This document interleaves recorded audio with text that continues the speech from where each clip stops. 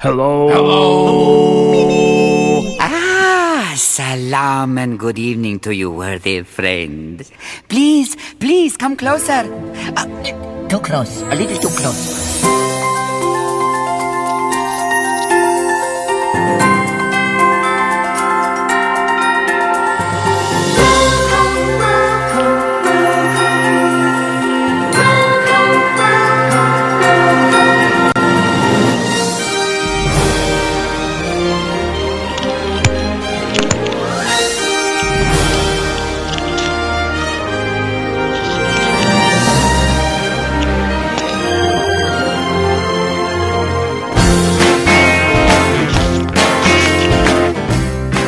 Hello and welcome to another edition of the Disney Brit Radio Show. Thank you once again for joining us.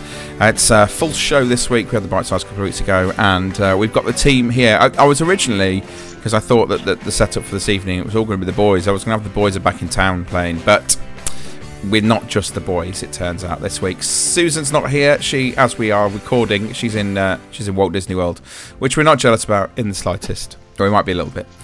So it's not fair, is it? So joining us this evening is John. Good evening, John. Good evening, Adam. How are you? How's your couple of weeks been? It's been alright. Just working away, saving some pennies. That's pretty much all. 12 days to go. 12 days to go. And you're off to California, so we don't care about that at all. The original park. And I don't know if I've mentioned it. I don't know whether you mentioned it at all. No, so you're going, are you? Yeah. Oh, right. Okay, that's fine. And Gareth is here as well. Good evening. Good evening, Adam. How are you? I'm great, thank you. Just getting over half term. Now, of course, we're all in England, but there is somebody who's been jet-setting again, but is joining us from a rooftop in sunny Spain, and it's Katie. Good evening. Hello. How are you doing out there in the sunshine? I bet you it's really warm, isn't it? I am good, yeah, it is really warm, but it's quite late at night here. Well, it's like 9:20 here at the moment, so it's just getting dark. The sun's just gone behind the mountain, so I'm just sat up on the rooftop using the neighbour's Wi-Fi. You're not supposed to admit to that on air. That you're illegally. It's okay. He knows. He knows. It's okay. Oh, you've actually asked. Yeah. Well, no, he lets us log into his Wi-Fi when we're in our villa. Oh, that's so fine. Okay. I'm just assuming. Just assuming that it's fine. It's fine. Okay. He doesn't know that I'm on his roof.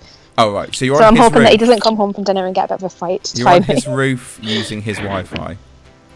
Yes, okay, so this is true. So this show may be interrupted by some sort of police presence at some point this evening. We'll see what happens. I don't know. Right, so what's going on this week's show then? We've all got a bit of news that we're going to bring to you to start off with. We're going to talk a little bit Tomorrow's Child.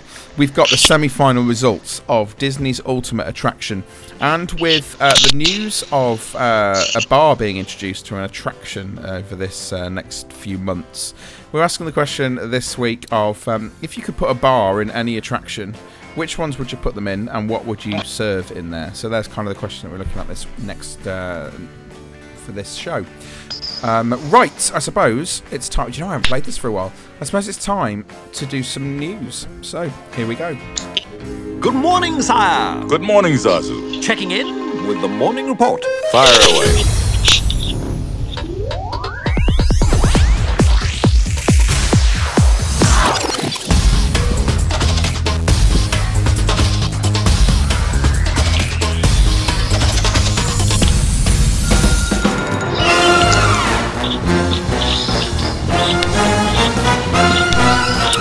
Right, it's time for some news then. So I asked everybody to bring a piece of news along that we can discuss. And let's start off with Katie. So Katie, what piece of news have you got for us? My piece of news is that free dining has been announced. It is being re-released for the UK on the 21st of April, which is really soon. And this is my kind of favourite deal. Every time we go to Disney, we try and book on this deal because we find that it saves us so much money. So I think this is really exciting, and lots of people will be booking over the next few weeks, I think. Yeah. So, and the offer seems to be combined as it was last year with the $200 free gift card as well, which is pretty good. And they're still doing the 14 days for the price of 7 ultimate tickets. So, pretty good time to book, really. Okay, so it's the free dining's kind of usual time period, is it? As it has been in the past? Yeah, it is. It's very, very similar dates to what it's been in the past. It's slightly different than the dates for America.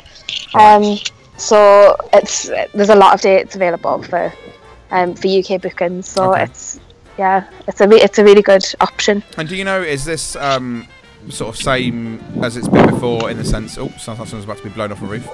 Is it the same as it's been in the past, where it's only moderate deluxe that have got the offer, or is there other? It is.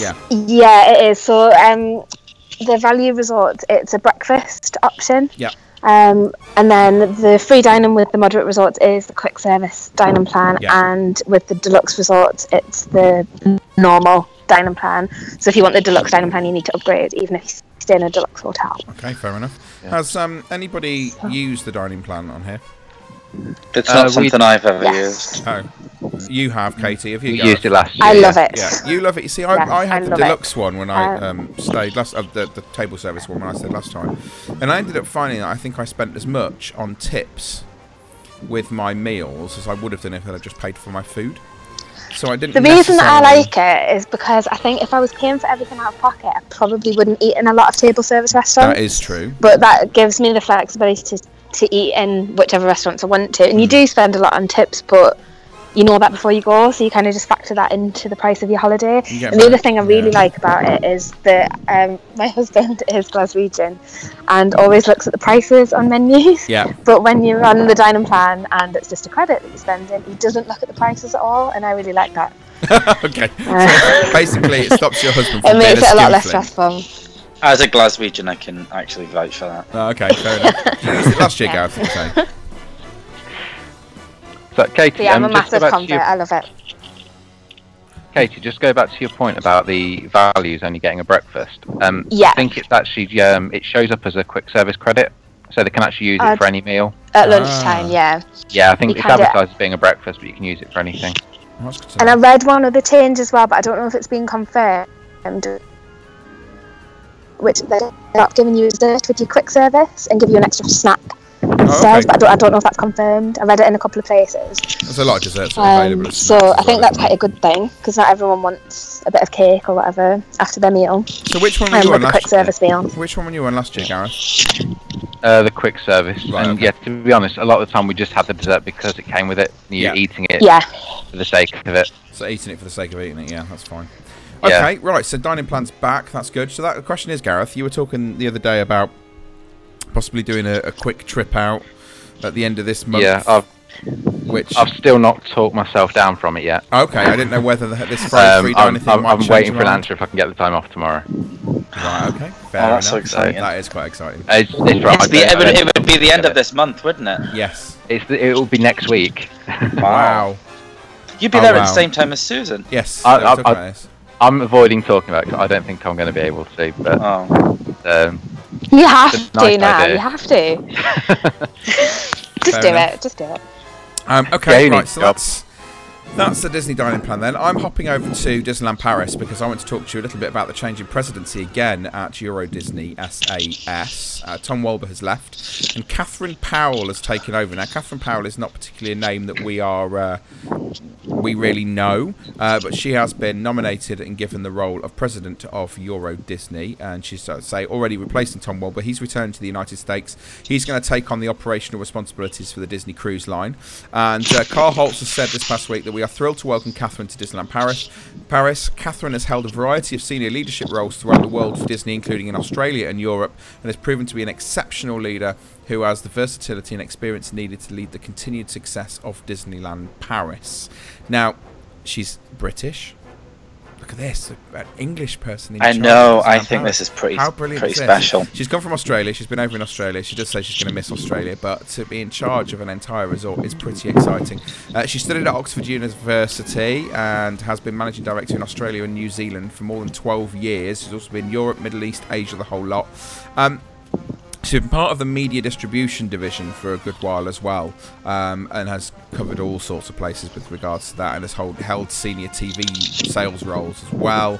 So she's more than qualified to take this role on. Now, I've never really heard much about her before. I'm really excited for her arrival because as soon as she was announced as being the new Disneyland Paris president, we tweeted, some other people tweeted her, and she was immediately responding to all of those people on Twitter, which we've never had before from any Disneyland Paris president.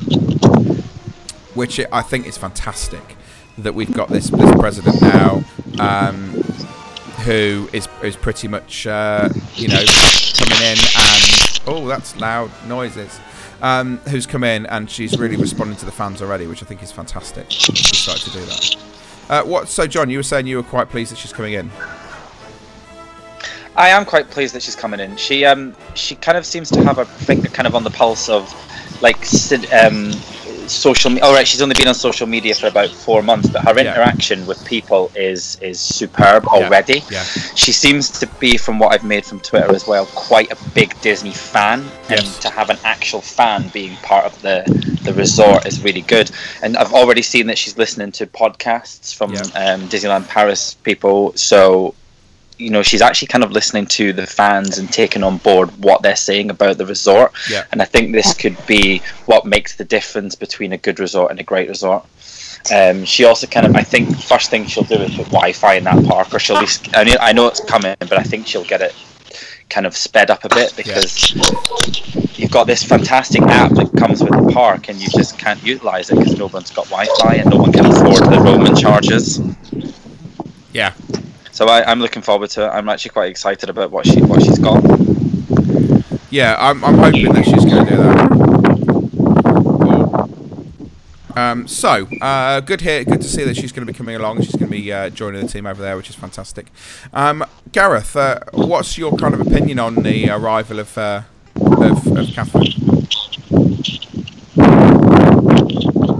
Can you hear me, Gareth? I'm struggling to hear you. What did you what's your opinion on the arrival of Catherine?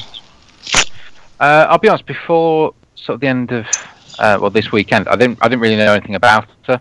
Then she started popping up all over my Twitter feed. Yeah. I think she's got 3 young children, hasn't she? So she has, yeah. She's got 3 boys. Yeah. Yeah. So I think she's quite in touch with certainly what Disney fans want. She did say that they really like Tower of Terror, which is good, because I was concerned that might be subject to this rumoured overlay. Yeah, which Guardians of the Galaxy. So anything that means that doesn't happen, I'm fully on board with. Yes, definitely. I'm quite happy with that. Is it that you're not a Guardians of the Galaxy fan, or is it that you're just a fan of Tower of Terror? Quite the opposite. I love Guardians of the Galaxy. It's my favourite Marvel film. But Tower of Terror is just one of those things you shouldn't be messing around with. No. Surely they're not going to do that. Surely they're not going to put a Guardians of the Galaxy overlay on Tower of Terror. Like, the story is so well done, and they took so long to kind of design everything around that quite intricate storyline. Surely they wouldn't do an overlay. You'd hope not. I know it's rumoured, but I don't think that'll happen. No, I don't think it'll happen either. If I think it was going to happen anywhere, it wouldn't happen at Disney World because of the Universal Marvel contract. Yeah, that's a fair point. Actually, it couldn't happen. Yeah, I think it was Jim Hill was saying that those characters possibly aren't covered in the contract. Right. Oh, really? Yeah. Okay. Who knows then? Well, anyway, we want to welcome Catherine to Disneyland Paris. We are really looking forward to seeing the work that she's going to be doing while she's there. And if she wants to come on the show and talk to us, she is more than welcome to come and join us. So she has been listening to podcasts, so she might want to. Yeah, she has been. Yeah, she has definitely been listening to podcasts, and she's definitely very. She's been very active in the community, hasn't she? So she is more than welcome. Paris community, so I wouldn't be surprised if she does show up on a few. Yep, no, she's more than welcome to come and join us if she'd like to. Right, so Gareth, what have you got? What is your piece of my news? News is about the it's the Disney After Hours flopping. Yeah. So as a lot of people know, they started these special after hours events for the bargain price of $149. Guests can get 3 hours after the Magic Kingdom closes. Yeah. On a Thursday for the last week and the next 6 weeks. And reports on Twitter and Facebook that there were maybe 1,000 people there Yeah. And a lot of those probably weren't paying. There's a big rumour that a lot of tickets were given out to travel agents and people talking about respect, I suppose, was the idea of it. $149 is a lot of money, isn't it? It's a lot of money. I'm on the other side of this. If you look at the price of a ticket for a one-day ticket for the Magic Kingdom, that's above $100 already, and you could spend your entire day queuing for. So if someone said to me for an extra, I think it's probably about $40, that I could get on all the rides I wanted to go on without having to queue and having to brush past people, I think I'd probably pay that. But you only have 3 hours to do it.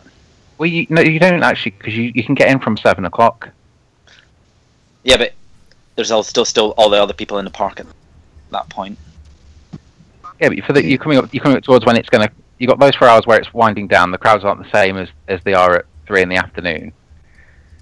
I don't think it's a bad price personally. I think the amount of money that you spend on your holiday. I think I worked out once. I think every hour there was costing me about £30. Yeah. So if I can save easily 3 hours worth of queuing, that's worth £90 on its own. So the price is nearly covering that. Well, I heard they're only selling 3,000 tickets for each event, and they're probably not selling near that. So yeah, I think at the minute, I suppose $149 would be worth it because there's nobody there. But was it about 1,000 people they estimated came to the first one? Yeah. Yeah, it's all speculation, isn't it? Disney haven't actually said how many people chose they wouldn't. Well, if it's been... the thing is, with Disney, quite often, if it's been really successful, they're going to say lots. If it's not, they're going to keep it quiet, which is what usually happens. So the fact that they seem to have kept this quite quiet. It's been very quiet. Yeah. I was quite surprised by the number of attractions that they actually kept open. So I was looking down the list, and a lot of those things, it's stuff that I probably wouldn't even bother queuing for. If the queue was longer than 10 minutes, I wouldn't go on it anyway. Things like Mickey's PhilharMagic, Barnstormer. But then there's that argument, isn't it, that you're paying an extra $50 for 3 hours in a park, and then actually you're not getting all of the attractions that you would normally get if you'd have paid slightly less. Yes, you're not queuing, but equally you're not getting a full park. And then you've got the bizarre thing of them offering the Mickey ice cream bars and the soft drink. There's only so many ice cream bars you want to eat at 1 a.m. Yeah, but that number's very, very high, John. Choice. Double figures. Yeah. Oh, what, of ice cream bars? You've got to make it a churro or a turkey leg. Absolutely. Ice cream bars at 1 a.m. Perhaps not. Yeah, not this time of year. Yeah, I mean even a Dole Whip. I'd take a Dole Whip. Wow. I think even more they didn't heavily advertise it really. I didn't see it anywhere from Disney other than at their official blog. No, it wasn't really heavily advertised on Twitter or Facebook. So in that respect, maybe it's not so surprising that the numbers were low. I think people who went seemed to really enjoy it though, didn't they? Because it was so quiet. Well, then you would if it was that quiet. I mean, to be fair, when you do that, if you do the Halloween Mickey's Not So Scary, I mean, how many people did they let in for that? About 7,000?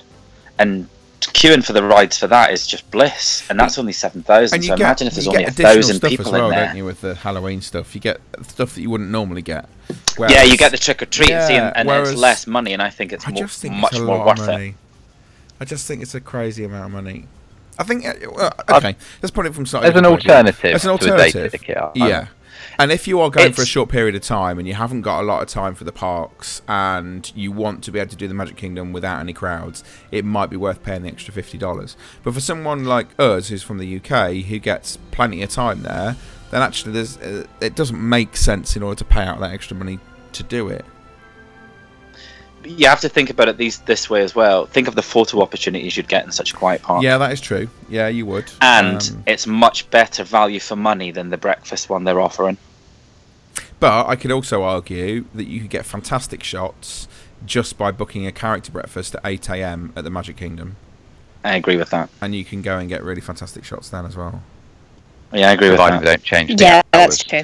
So I did when I went to Disney World a few years ago. I did the Sinister Soiree in the castle, and we did the second one at 11 p.m. And when we left, we were the only people in the park. And yeah, okay, we paid $70 or $80 to do that. But it was worth it just for those pictures that we got in an empty park. Yeah, definitely. Okay, John, what you got for us? I'm going to talk about the delay in the Rivers of Light and the nighttime experiences at Animal Kingdom. Delay. I like delay. Yes, delay in inverted commas, because it was supposed to open on April 22nd, and the lovely Susan was so excited about being out there for the opening. She was. And then they went ahead and postponed it. And they've not put a new date in, and they've said that they'll give us an update in mid to late May. That's so obscure and so ambiguous. They're saying official word is that they've got more time to work on it to make it even better. But they've taken all the walls down off around the seating area. They've been testing it for about a month now, and everyone that's seen it said it's pretty spectacular. Yeah. As far as I'm aware as well, they've put in all the special screens, the special sunset screens, and all the new lighting for the nighttime safari. Question, is what is actually the real reason behind them postponing it. I think a lot of people are saying it's actually due to Shanghai, and I actually disagree with this. I actually think it's to do with their advertising campaign that they've currently got running in America, which is there's 4 new parks and 4 new experiences. Yeah. So you've got Epcot doing the Frozen ride in Norway. Then you've got Magic Kingdom. They've just taken down the castle stage, or they've stopped the old castle stage show. So I wonder if they're going to put something new in there over the summer. Then you've got the studios, where there isn't already a lot, but they're putting in Star Wars Nights plus the Tower of Terror bar.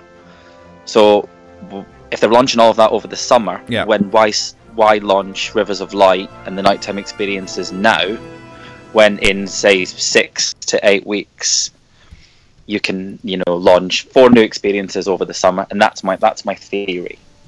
I don't think it's due to Shanghai at all. I don't think it's due to any kind of money saving, because you kind of have to spend money to make money, and launching Rivers of Light and nighttime experiences at Animal Kingdom would actually, I think, bring in a lot of money.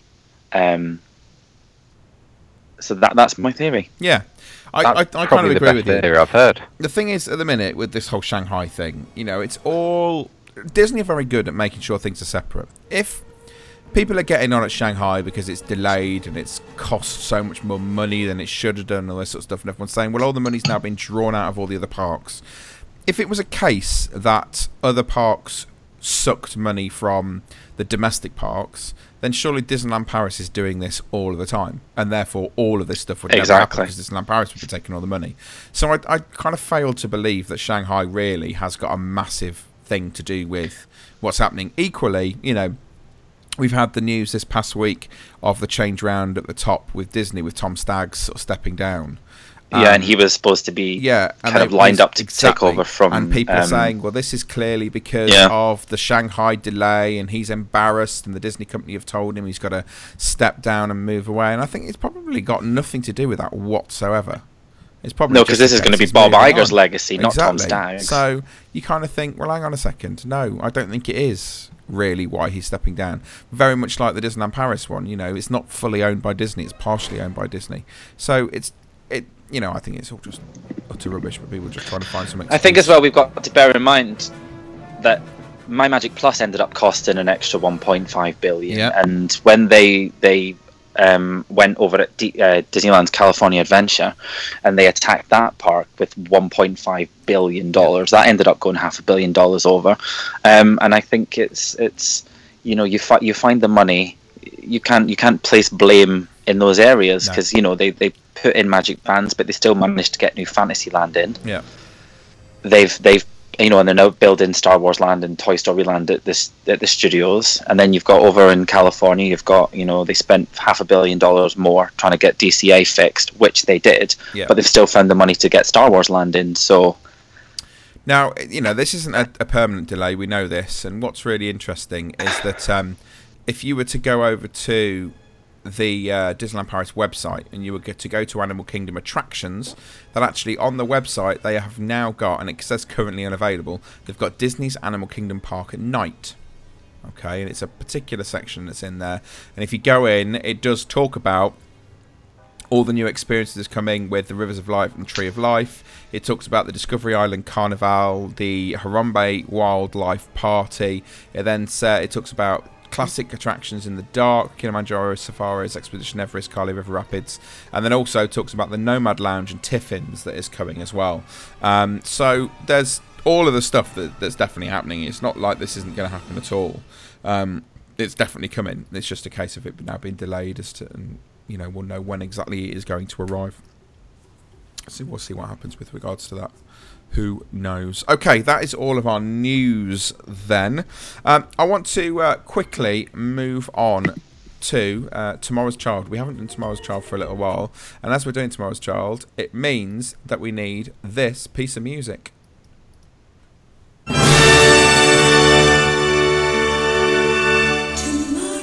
Okay, now I have to hold my hands up here and I have to make a confession.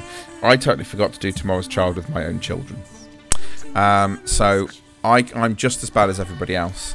There's a couple of other people who I know were due to send some audio through to us and sadly didn't manage to make it through in time before we were starting to record. So I know they're out there somewhere. So rather than moving on and coming up with something new, we're going to delay our Tomorrow's Child theme. We're going to keep it going for another couple of weeks. So in 4 weeks' time, when we do the next full show, we're going to do our Tomorrow's Child again. So we're going to remind you of what the Tomorrow's Child topic was, and it was the following.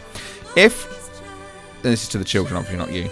If you were to build a scary ride for Walt Disney World or Disneyland Paris, what would that scary ride be? So kind of the title of it, if they've got one, and what it consists of. So if they were to build a scary ride for the parks, what would that scary ride be? So that's basically what we're going to be looking at when we come around in 4 weeks' time. So please do get thinking about that, get your children thinking about that, and hopefully in a few weeks' time, we will have some audio to play, including my own, which I remember to do because I forgot to do it today when I saw him. Right, okay, here we go. We're nearly there.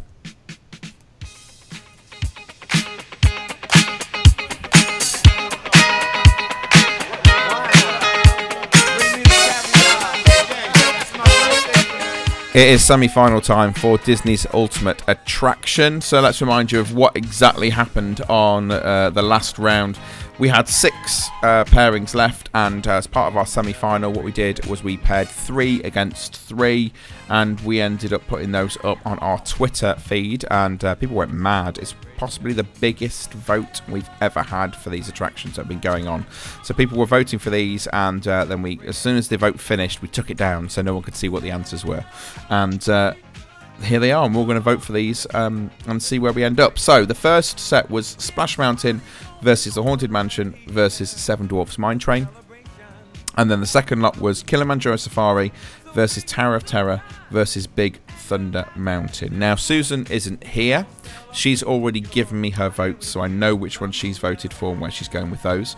So we're going to find out from everybody else which ones they would choose, and that ultimately will give us our final of Disney's Ultimate Attraction. So let's start off then with our first set of attractions: Splash Mountain, Haunted Mansion, and Seven Dwarfs Mine Train. We'll start off with Katie. So, Katie, out of those 3, Hello. Which one are you going for? It has to be Splash Mountain for me. Ooh, okay. I love all 3 of these rides, Yep. but Splash is, if I had to pick one ride to do again and again and again, it would be Splash Mountain.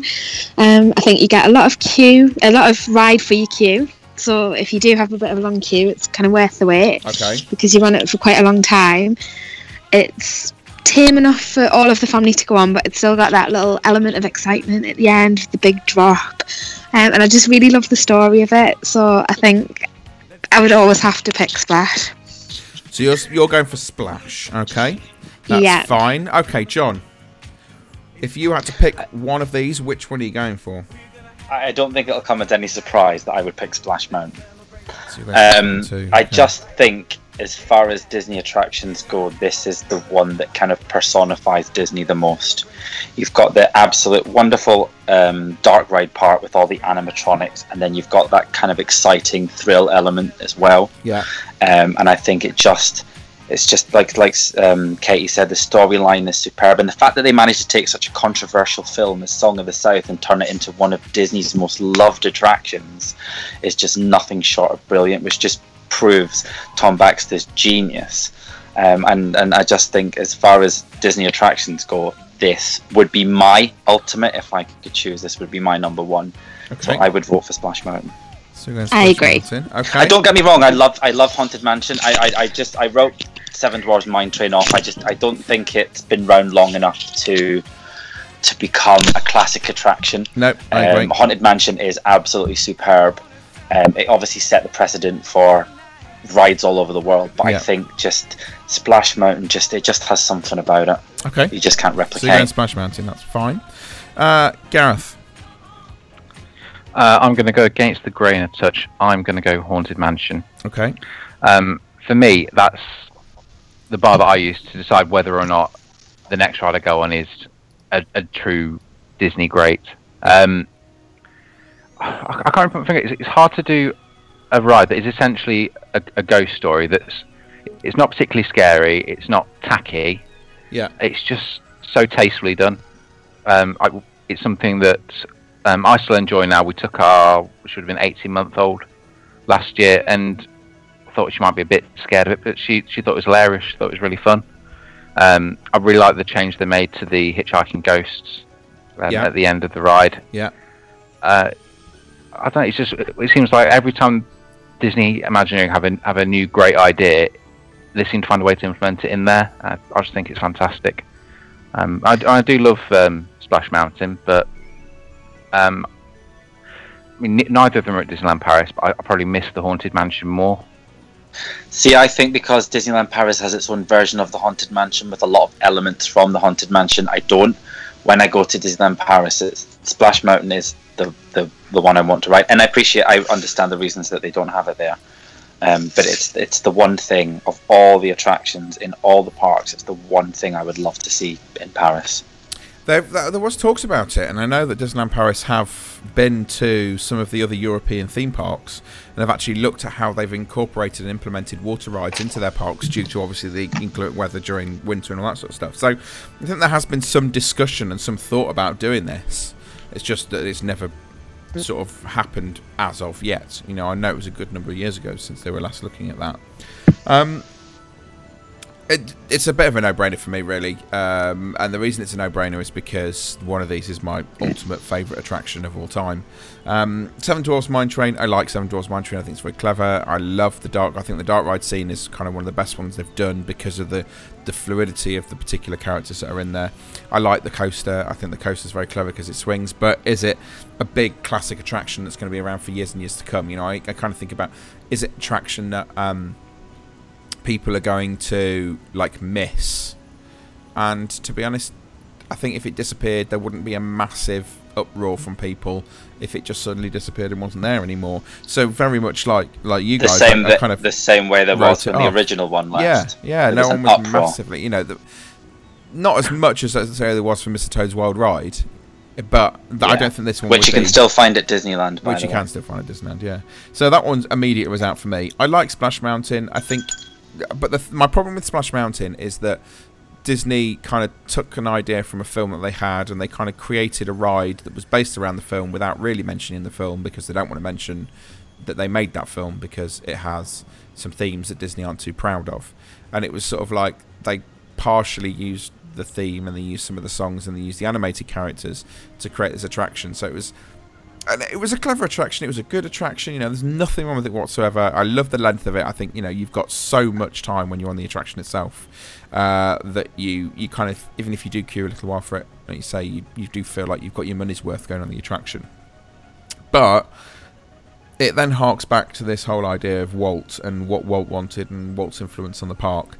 And for me, Haunted Mansion is the closest of all of those, because his idea of Museum of the Weird, along with Rolly Crump, was the sort of initial idea of how Haunted Mansion came about. Now, I know Haunted Mansion wasn't necessarily Walt's idea, but this was kind of came out of that idea that Walt came up with.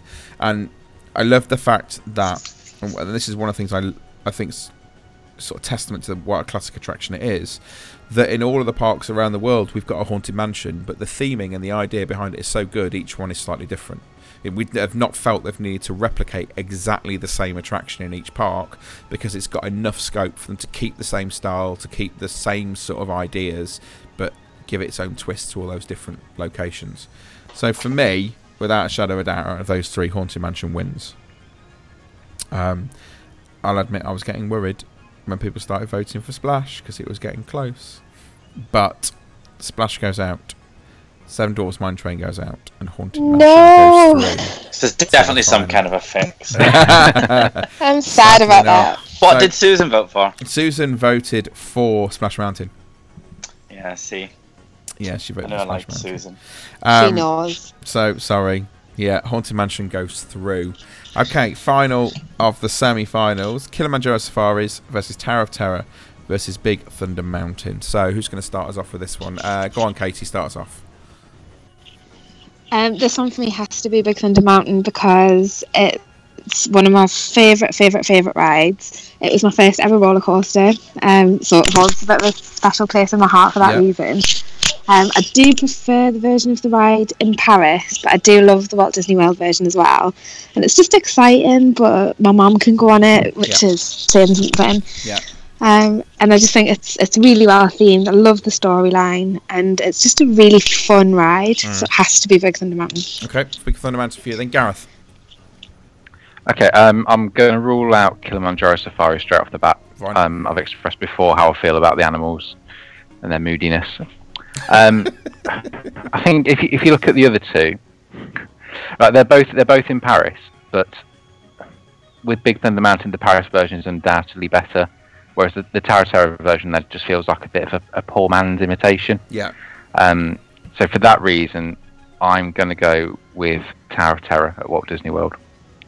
I really like both rides, but I don't think Tower of Terror can be done better than it is in Walt Disney World. Everything about it is fantastic. The queuing area in the boiler room, the way that the CMs behave, it's just absolutely outstanding. And to take a franchise like the Twilight Zone that I've never watched, and probably most people under 50 have never watched, and to make that relevant, it's something that's really remarkable. One of the touches they did was to actually construct the video by using dialogue from previous episodes of the Twilight Zone. Yeah, they did with some That's of it. absolute genius, because until someone told me, I had no idea. We've got Mark Silverman. It's so seamless. Mark Silverman was the man who did the voice of the narrator in the library. We've had him on the show before, and they used some of the other bits and pieces as part of it as well. Yeah, so for me, Rod Serling was the Rod Serling, that's it. guy. Well done. Yeah. Yes, it was. Yes. Okay, so you're going Tower of Terror. Yep. Okay. Right, I'm going to leave John with the final vote this time. I really struggled with this one. Genuinely, really struggled. Because Kilimanjaro Safari, as great as it is, I'm ruling it out because it's nowhere near a classic like Big Thunder and Tower of Terror. My problem, I do like Tower of Terror. I mean, as much as it winds me up and I get scared to death every time I go on it, I do like it, and I do think it's a great attraction. But I still think it would be a great attraction even if it wasn't Twilight Zone themed, because I like the attraction for what it does rather than for what the theming is. I was never a Twilight Zone fan, and I can tell you now, I don't think I've ever watched a Twilight Zone episode. So actually, all of these references to the Twilight Zone, for me, are completely lost. I've got no idea what they're talking about half the time. I know the music, that's about the extent of what I know. They could rip out the Twilight Zone bit, add a new story, or make it slightly spooky in a slightly different way, and I think it'd still be an equally good attraction. So, I like the Tower of Terror for the ride rather than the theme. Big Thunder Mountain is a classic. It's one of those attractions that I remember as a child, and I loved as a child, and I still love now. One of the things I love about it is the fact that it's a completely different experience at night as what it is in the day. Is it as good as the Disneyland Paris version? No, I don't think it is. But this was one of the originals, and there's kind of been development in the theme and the idea of it since then.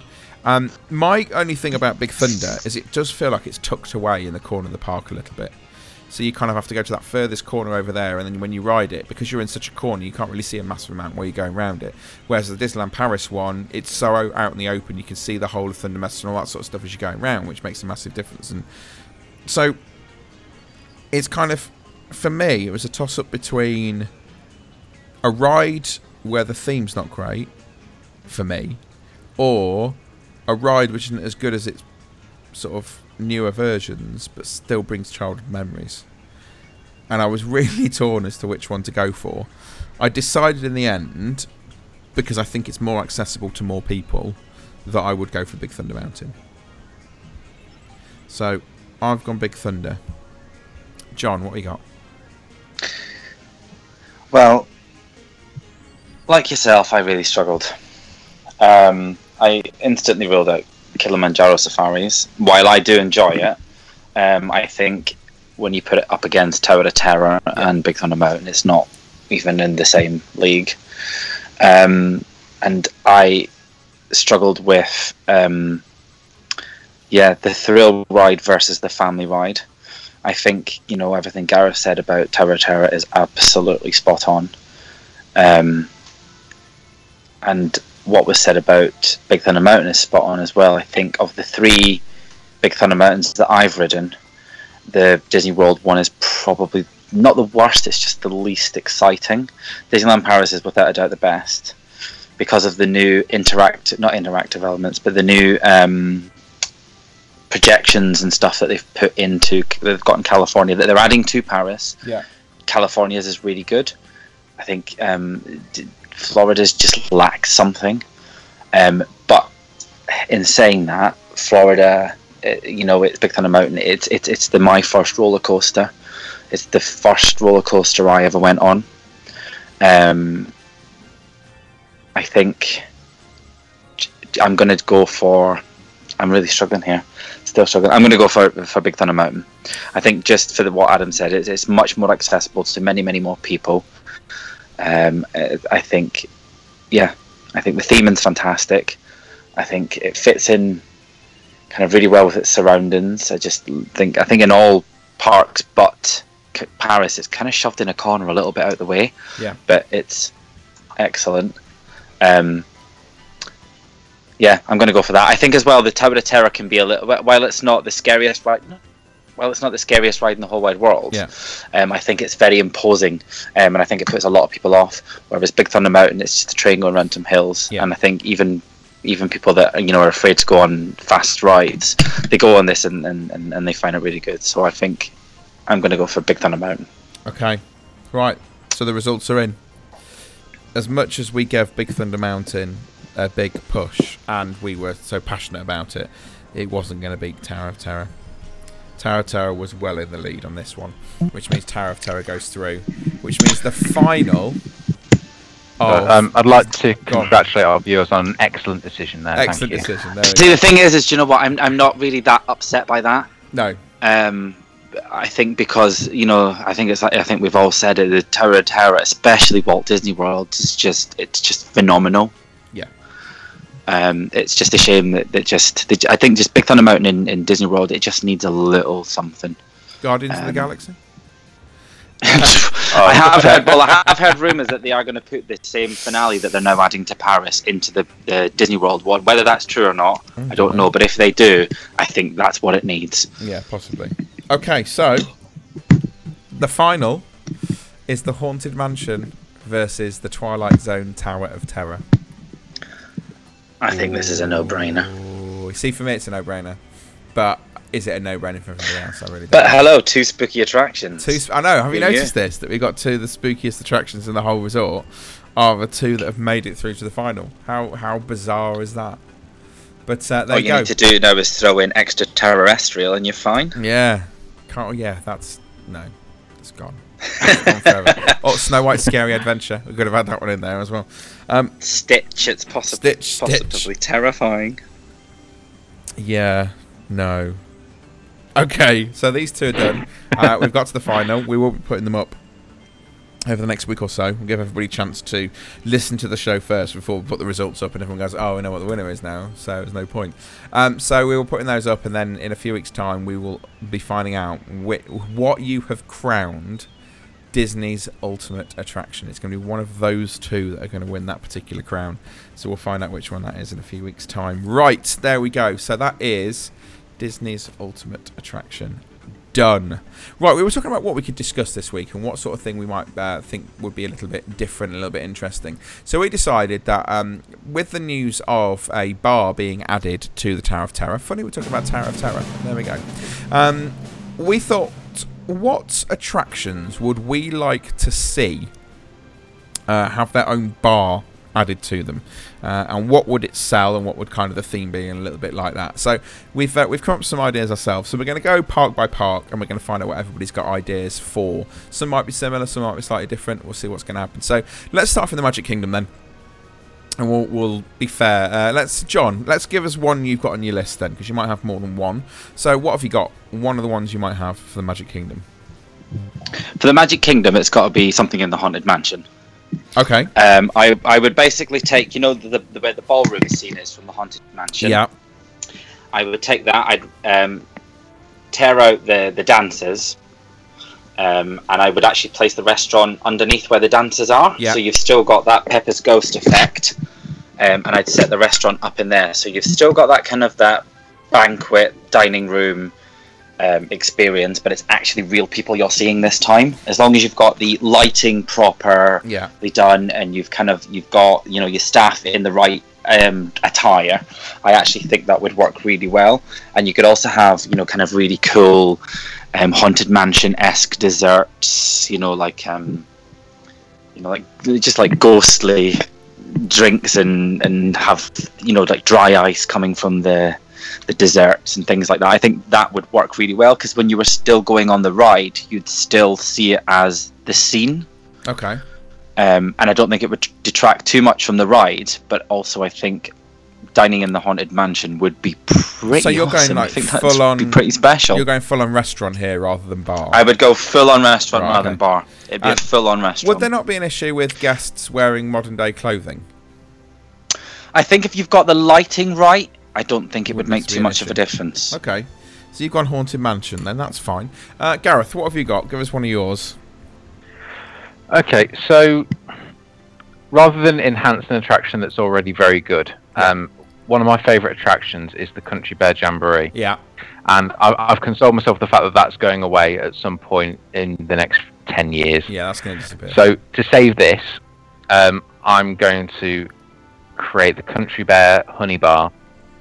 Okay. So we effectively do close Country Bear Jamboree, and you turn the theatre in that waiting area into sort of a more family friendly bar. Yeah. You'd sell, I'm doing air quotes now, which doesn't work, but honey as some sort of improvement on LeFou's brew. Yeah. So that's not really caught on. Yeah. You could have like some animatronic bear patrons at the bar slumped over with their honey. You could have Goma playing the piano throughout the day. Yeah. So a little bit kind of... You could still run the show. A little bit Sunny Eclipse style. Yeah, I'm in the mind. I really, really like Sunny Eclipse. I think it's hilarious. Okay. I have a confession. I've never been on Country Bear Jamboree. What? Oh, John. No, I've never been on. Oh, it's terrible. You have to go on it at least once. Don't go on it now. It's awful. You have to go on it at It least was once. excellent. It was excellent, and they took out a few minutes of it, and they've ruined it. No, it was never. I love Country surely. Bears. I absolutely love it. It's one of my favourites. Do you know what? I don't even know why I've never been on it, because I love the Country Bears. I love all the songs, but I've just for some bizarre reason, it's an attraction I've never been on. It's like Carousel of Progress. I've done it once. But I love the songs. The thing is with Country Bear Jamboree, it's one of those sort of not quite politically correct attractions that survived. Those three bears that sing all the guys that turn me on, turn me down. It's like, how are they still getting away with this? Yeah, there's nothing. It's all the guys that turn me on, turn me down. That's right. It's a lot of adult jokes as well. Yes. You've got Big Al singing about blood on the sand. Yeah, blood on the saddle. Yeah. When we came back, our 18-month-old was singing that line. Brilliant. I had no idea, but I thought it was hilarious. So you're going Country Bear Honey Bar. Okay, Katie, what you got? I think Under the Sea. I think that Little Mermaid's one of my absolute favourite Disney films anyway, and I love the way that they've done the ride. And I know that it's not like one of the biggest, most popular rides, but the way they've done the restaurant for Be Our Guest, I think the way they've done all of that out, it would be really cool if you had a completely like under the sea bar experience. You could have loads of different cocktails in there. You could have performances from kind of animatronic, the fish that sing under the sea. Yeah. You'd have those performing while you were having your drinks, and I think it would just be a really cool environment. I think if they did it the way they've done the Beauty and the Beast bit, it would just be amazing. Okay. See, the queue in the Little Mermaid ride in Disney World is beautiful compared to the California version. It's actually beautiful, and the Little Mermaid ride was something I actually did consider for mine. I think the problem we have with the Magic Kingdom is we've got to remember that it's a dry park. So you can't really have a bar, which is why in the Haunted Mansion I went restaurant. No, we can. It's fine because we've now got it in. We've got it in the Be Our Guest restaurant. And it's our imagination. Yes, there's alcohol in the Be Our Yeah, Guest. there is. Yeah. I did not know that. Yes. It's the only place that you can get alcohol. Yeah, therefore it's no longer a dry park. I genuinely did not know that. So, this is why I've gone for what I've gone for. So I'm going to start off with, I'm at Pirates of the Caribbean. Tortuga Tavern that currently exists where it does, I'm changing the name of that, and I'm going to put Tortuga Tavern in Pirates of the Caribbean, and I'm going to put it sort of somewhere towards the beginning, build an area which you can see out into the attraction, very much like you can with the Blue Lagoon in Disneyland Paris. But most of the drinks are going to be, it's going to be like a specialist rum bar, so a lot of the drinks are going to be rum based.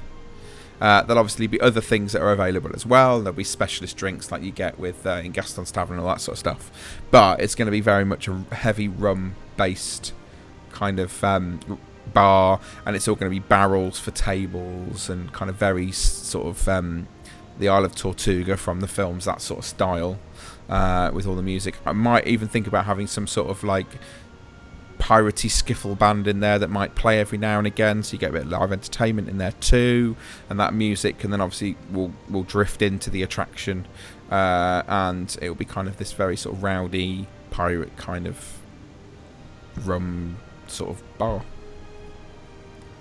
That's something I would definitely go to. There you go. It's kind of like the Adventurers Club. It is a bit, isn't it? And a bit like the Grog Grotto. Yeah, that sort of pirate version. Yeah. That's the sort of thing I'd go for. Yeah, I could see myself sitting in there wasting a whole day. Yeah, I could waste the whole day in there. Okay, does anybody else get any more? $20 a drink. Yeah, well, it will be, and you get a souvenir cup for another $30. Absolutely. Anyway, I'm guessing people have got some more.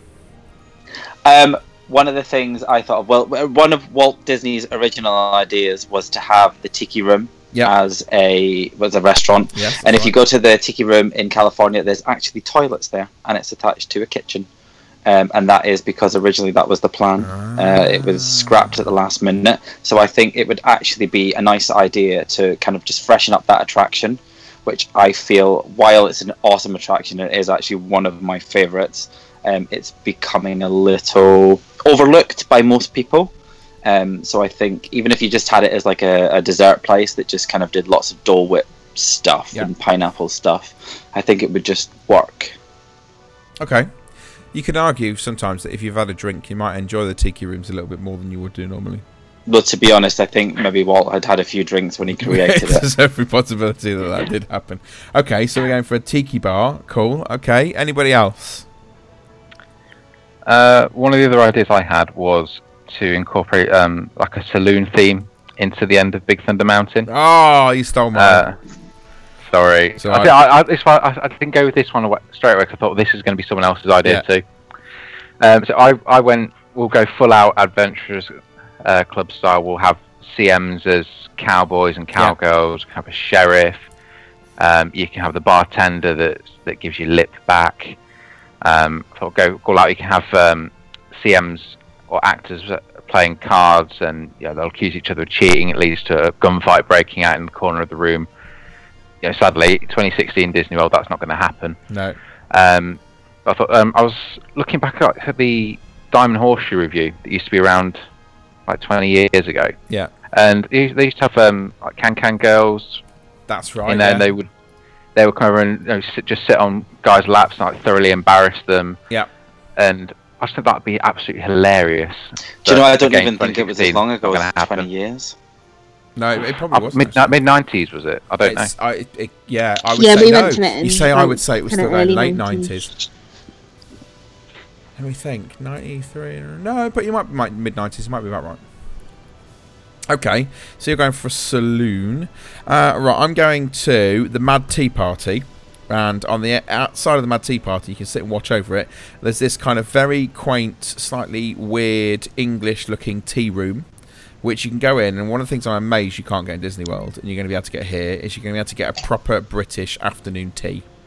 Okay, so you can get your sandwiches and your scones with your cream and your teas and all that sort of stuff. But it's also going to sell lots of other English drinks, you know, kind of like your Pims and everything that you would say would be quintessentially English. So this would be gin and tonics, all those sort of things. Yeah, that would be like everything very, you know, and your English style cakes and all those sort of things. Because I think Disney is still, I've talked about this before, that Disney are missing the trick, not offering afternoon teas and that sort of stuff in Epcot.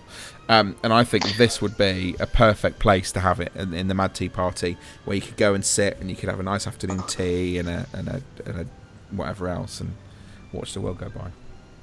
Well, on that note, I know I'm like the Disneyland California guy, but they've actually introduced into the Disneyland Hotel in California. They have actually introduced afternoon tea. There you go. See, why don't they do it in Disney World? It's not cheap. It's like $65. Yeah. They do it at the Grand Floridian.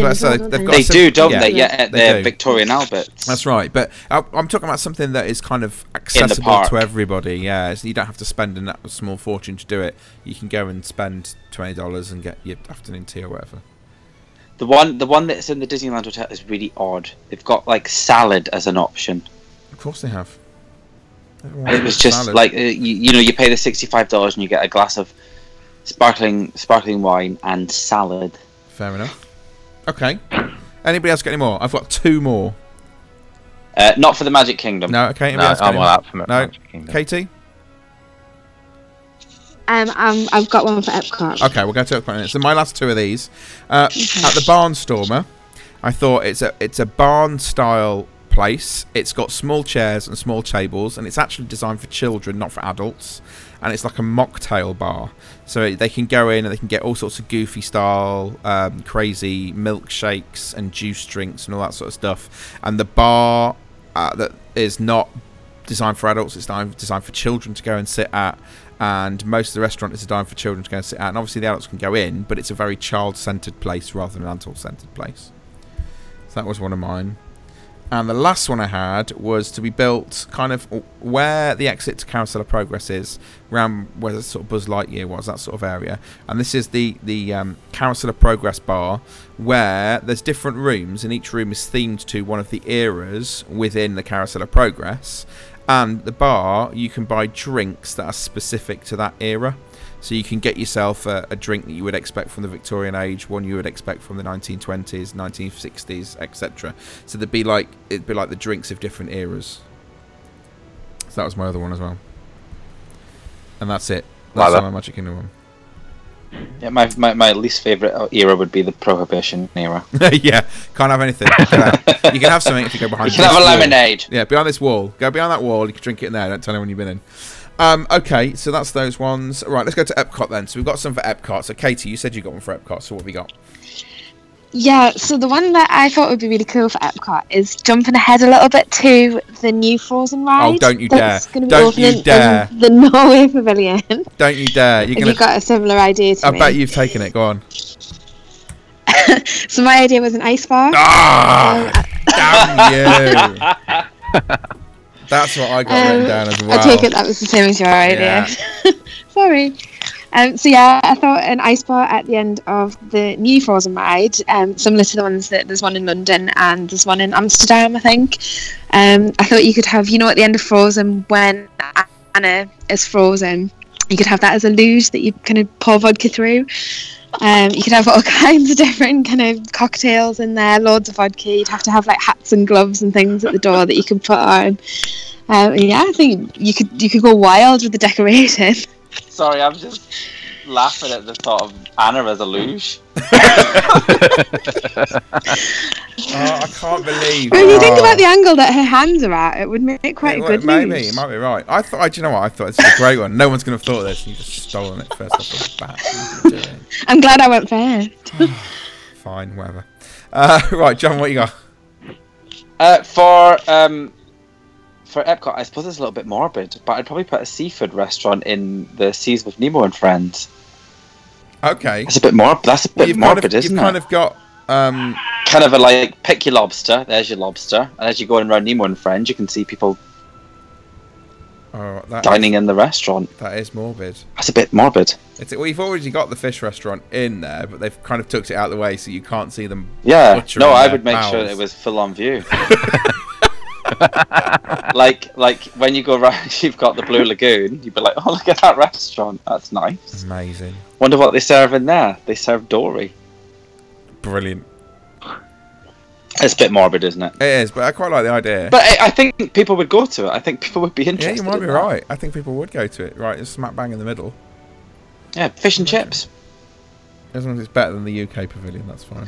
Well, yeah. Okay, so you've gone for that one. Right, Gary, what you got? Again, keeping the theme of saving dying attractions, I'm going to put mine in the Imagination Pavilion. Oh, well, you can put it upstairs. There's nothing up there. Well, to be honest, there's nothing in the What's If lab, to be honest, so you might as well just tackle that as well. Well, last time I went, a lot of the stuff that you're supposed to be able to play with when you come out of the ride was broken, so we just put it there. Okay. Yeah. So we're going to serve gastronomic cocktails. Everything's going to bubble. You're going to have cocktails that you can inhale. And to top it all off, what I want is at the end of the bar, I want Dreamfinder slumped, talking into his glass about how he used to be somebody. Brilliant. He's talking to an imaginary figment. I love it. I love that. That's brilliant. Poor Dreamfinder. Okay, I'm going to the Land Pavilion. And obviously the land is all about produce, that sort of stuff. So what I've got is a bit of an interactive drinks place where it's like big, almost vending machine style things, which is full of different fruits. So some you know, some you don't know, that sort of stuff. And the idea is that you can pay for tokens, and so many tokens means so many pieces of fruit.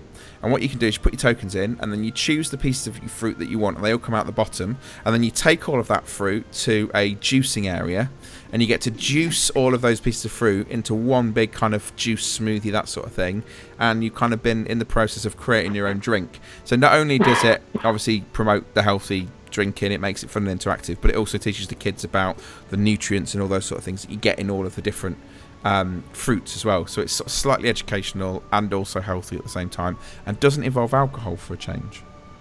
And then when Disney inevitably launches Epcot After Hours, you can add vodka. Yeah, there you go. You can add a drink to it as well if you wanted to. So there you go. That's my idea.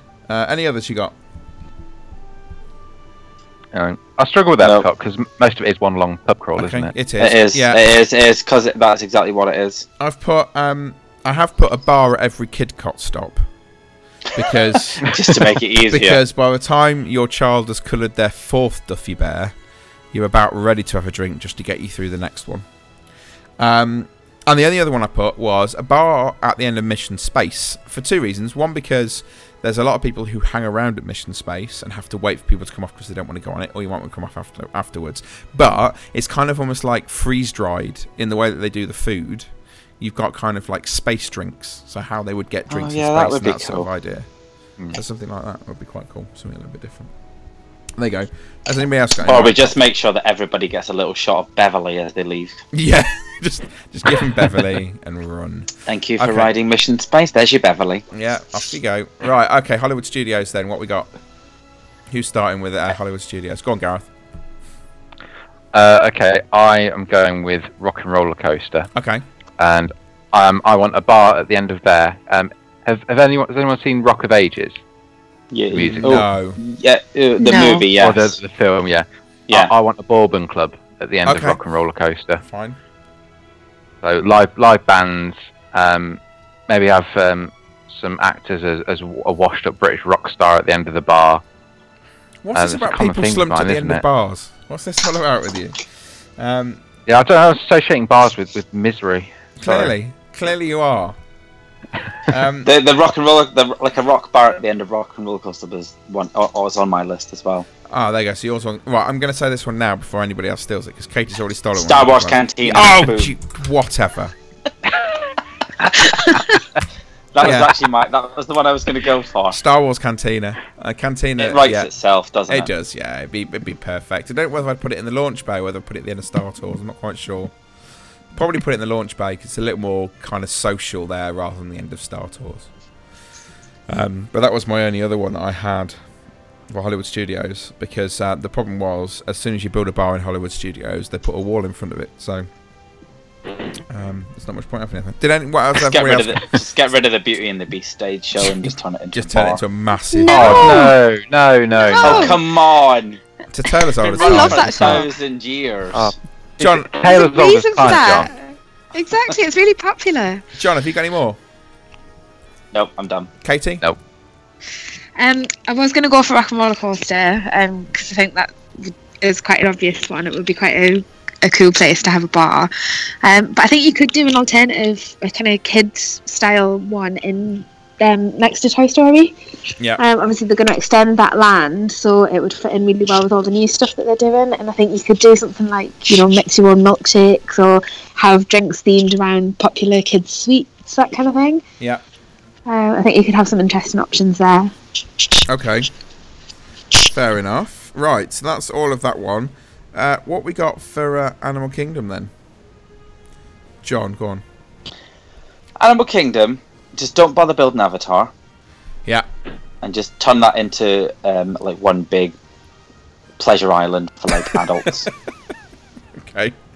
We can't now. They've announced they're making like 3 more films. So. Animal Kingdom After Hours. Animal Kingdom After Hours. No, I would probably go into something like Dinosaur. Okay. And kind of almost like make it like the T-Rex cafe that's in, I want to say downtown Disney, but it's Disney Springs. Disney Springs. But kind of make it all a bit more adult-y. Kind of have really kind of cool cocktails based on dinosaurs and things like that. And I'd probably, to be honest, I'd probably knock down the oh gosh, what's that little area of Animal Kingdom called where Primeval Whirl is? I'd just get rid of Chester that. and Hester's Dinorama. And I'd build that as the bar attached to it. Yeah. Okay. With maybe a kids play area in the corner, so they've got something to do. Okay. That sounds while they're growing up to having a few cocktails. Just build a wacky warehouse, that'd be fine. Yeah, something like that. Yeah. Gareth, what have you got? John's just stolen it. Oh. I wanted a caveman themed bar in Dinoland USA. Okay. Katie? What about something around? Have to be a bug. You could do some like really cool like bug theme, and you could have like challenges, a bit like on I'm a Celebrity. So you could disguise like bar snacks as like widgety grubs and all that kind of stuff. Yeah. And it would be really cool to have something in or around the Tree of Life. Okay. As well. Fine. I had 3. I had if adults completed each question in Wilderness Explorers, they got a free shot. Could be interesting. There's about 60 of them, so that could be good. That would be dangerous. That's becoming a bit Epcot, isn't it? Isn't it? The other one I've just come up with was the idea of using Dino Sue as a luge. You have to put it in. It's all about the luge. You have to put it in a mouth, and then you have to run around to the tail and catch it before it comes out. But the serious one I had was the Exit to Kilimanjaro Safari to have like a little camp built up, like a safari guide's like retreat, like it's a campsite in the middle of the savannah, and you could go into the tents and buy a drink, and you can go and sit outside in the camping gear or sit in another tent and have a drink and all that sort of stuff. So it's kind of built around this idea of camping in the savannah. That was my other idea. And that was it. That's all I had. Has anybody else got any others? Yeah, Animal Kingdom's a bit tough, isn't it? It is, yeah. As I was going through, I was kind of thinking, actually, there's not a huge amount. Because you can't really stick people in the middle of the Maharaja Jungle Trek and say, pay $50 and drink beer with a tiger. On the top of Everest. Or anything like that. So it was a bit of a tricky one, I must admit. But is that all the ones that we've got? I actually thought of putting something. Sorry, I got to go back to the Magic Kingdom one I forgot about. Was seeing if you could somehow get people into the Swiss Family Robinson Treehouse as a bar. So like a bar area in the trees. In the trees, yeah, I think that would be pretty cool if you just kind of had like a little area where you kind of just sit back and relax, and you've got that kind of nice little view, and you can just have a gin martini. If you did that, there'd be while you're kind of just kicking back. There'd be a queue there. Listening to Swiss Polka over and over and over again. Oh, we all like that one. Okay. That's all of them then, which means it is time for us to play this. Right, it's the end of the show, so thank you very much for joining us as always. Hopefully it gives you a bit of an insight into the sort of things that we do and the kind of crazy, wacky world that we live in with all of these bars that we've got going on. Thank you, of course, to everybody for joining us. Thank you, Gareth. He's gone. Thank you, Adam. I thought he'd left already. Thank you, John. Thank you. And thank you, Katie. Thank you, and I do apologise for the strange noises. You can go back. You can climb down off the roof now and go back and then enjoy your rest. Just to let you know that the next show will be in 2 weeks' time with Disney Brit Bite Size, and then in 4 weeks' time from now we will be doing our next full Disney Brit show, where we'll be doing our final of the Disney's Ultimate Attraction. Don't forget you can follow us over on Facebook, which is facebook.com/Disney Brit Podcast. You can also follow us on Twitter, which is @Disney Brit, and you can go to our website disneybrit.com. Also, don't forget we have still got the running team going. We've still got the Disneyland Paris half marathon going on in September. I was supposed to have been doing a 10-mile mud obstacle this month, but the company went bust, so it never happened. But I have booked myself on another one in July, which is going to be raising money for Caldwell Children. It's called X Runner. It's in Nottingham, and it's a kind of a water-based 10k. And next month I'm going to be doing the hardest one I've ever done, which is the Tough Mudder half. I'm going to be doing that next month, and I'm going to be asking for sponsorship on the next show for that as well, because I want to raise as much money as I can for Caldwell Children. Right, if you want to send us any questions, comments, suggestions, anything like that, you can contact us, radio@disneybrit.com, and don't forget to send through your Tomorrow's Child, which is, if you could build a scary attraction in Walt Disney World, what would it be? We'll be back in a couple of weeks' time with Disney Brit Bite Size. Until then, we'll see you.